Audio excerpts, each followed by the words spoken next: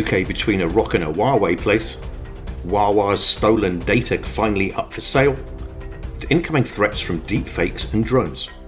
These stories and more in this week's ISMG Security Report.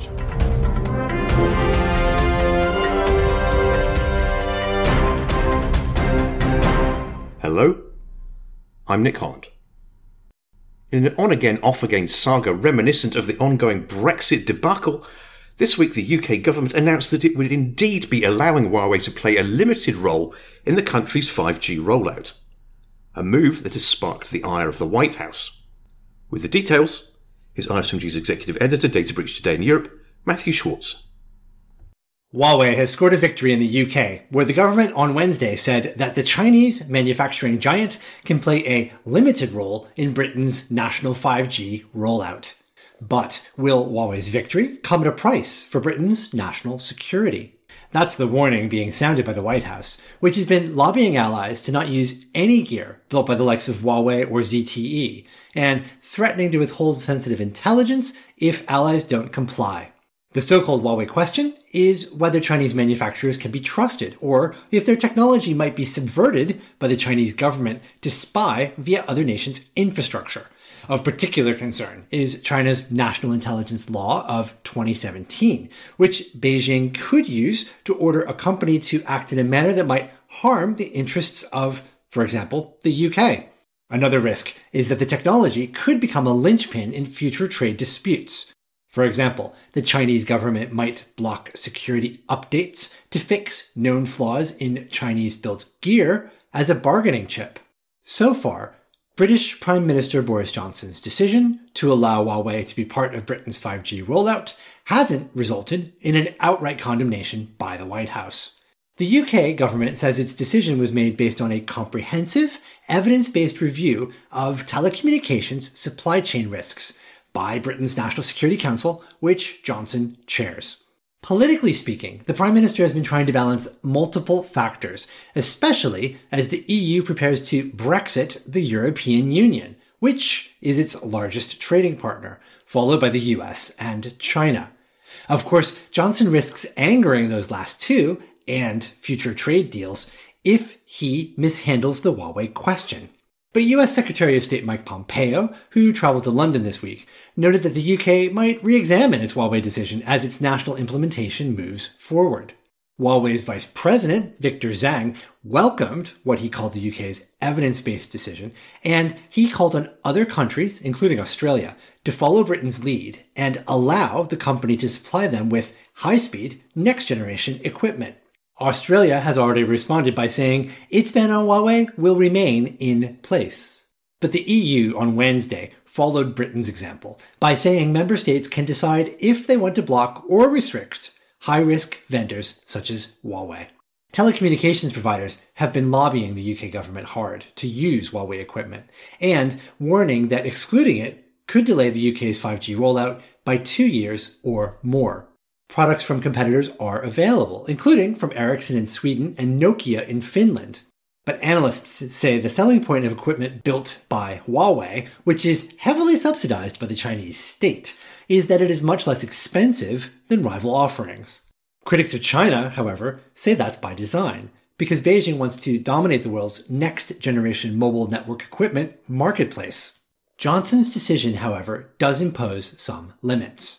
He says high-risk vendors, including Huawei, will be excluded from sensitive core parts of 5G and gigabit-capable networks, meaning its gear can only be used in the periphery of the network, known as the access network, which connects devices and equipment to mobile phone masts. That restriction has been put in place based on advice from Britain's National Cybersecurity Centre, which is part of British intelligence agency GCHQ. The NCSC believes use of Huawei in non-core settings can be managed.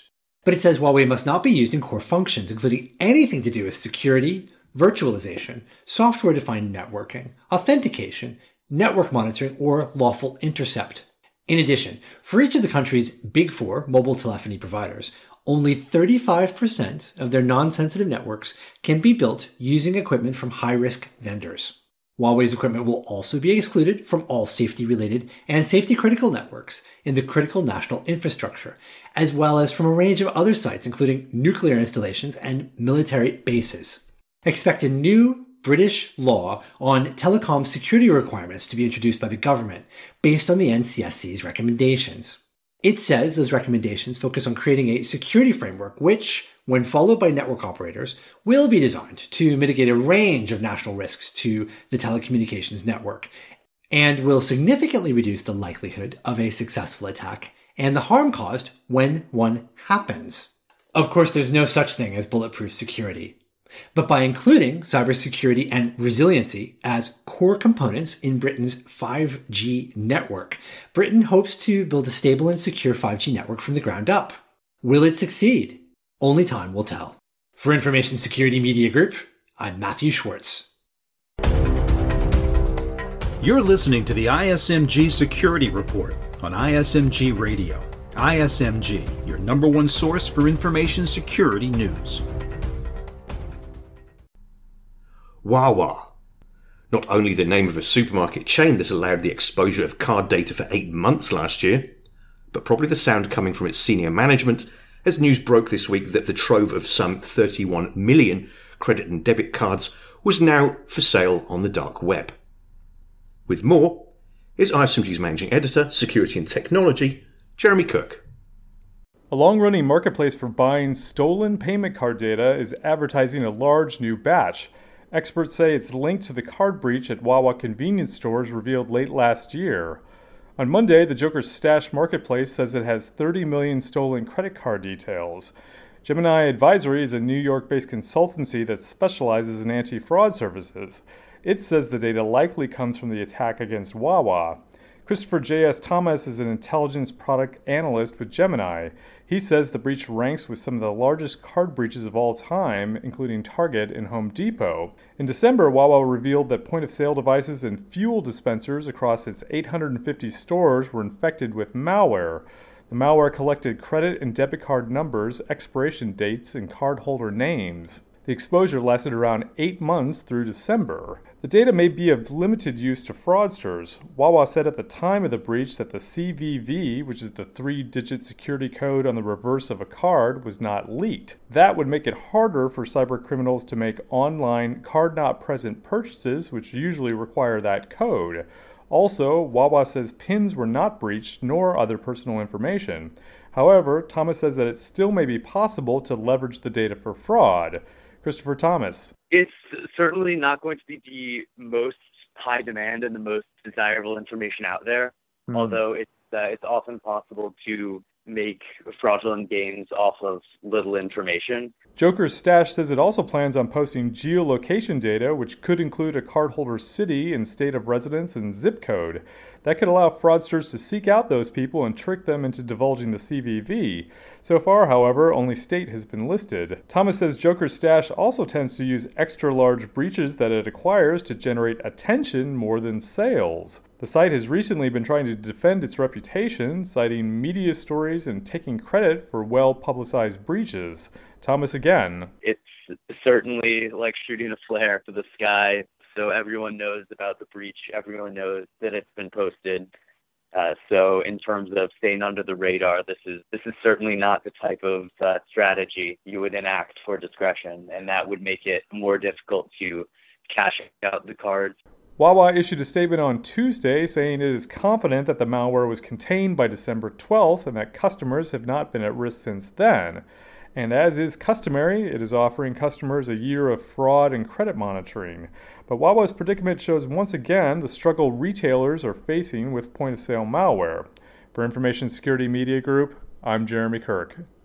Finally, ISMG's SVP of Editorial, Tom Field, had a fascinating conversation this week with Dave DeWalt, former CEO of FireEye and McAfee, and now appointed Vice Chair of the Board of Anapsys, a vendor focused on securing business-critical applications such as ERP and CRM. In this part of the interview, Tom asks Dave about incoming threats that keep him up at night. Here's Dave's response. Yeah, I am on several cybersecurity companies, and I've been afforded an opportunity now in this sort of phase of my career to really look where the greatest gaps are between offense and defense. And that's really where I have NightDragon invest, and that's where I like to focus. So, those big offensive gaps, what can the nation state do? What can the criminal organizations do? What can the terrorist organizations do that there's very little commercial defense? And quite honestly, one of the reasons we're talking today is because business applications are one of those biggest gaps.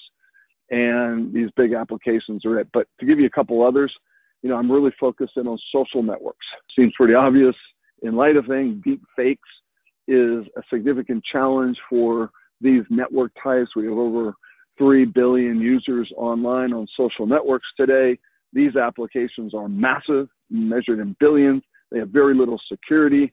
They don't really care to have security, ironically.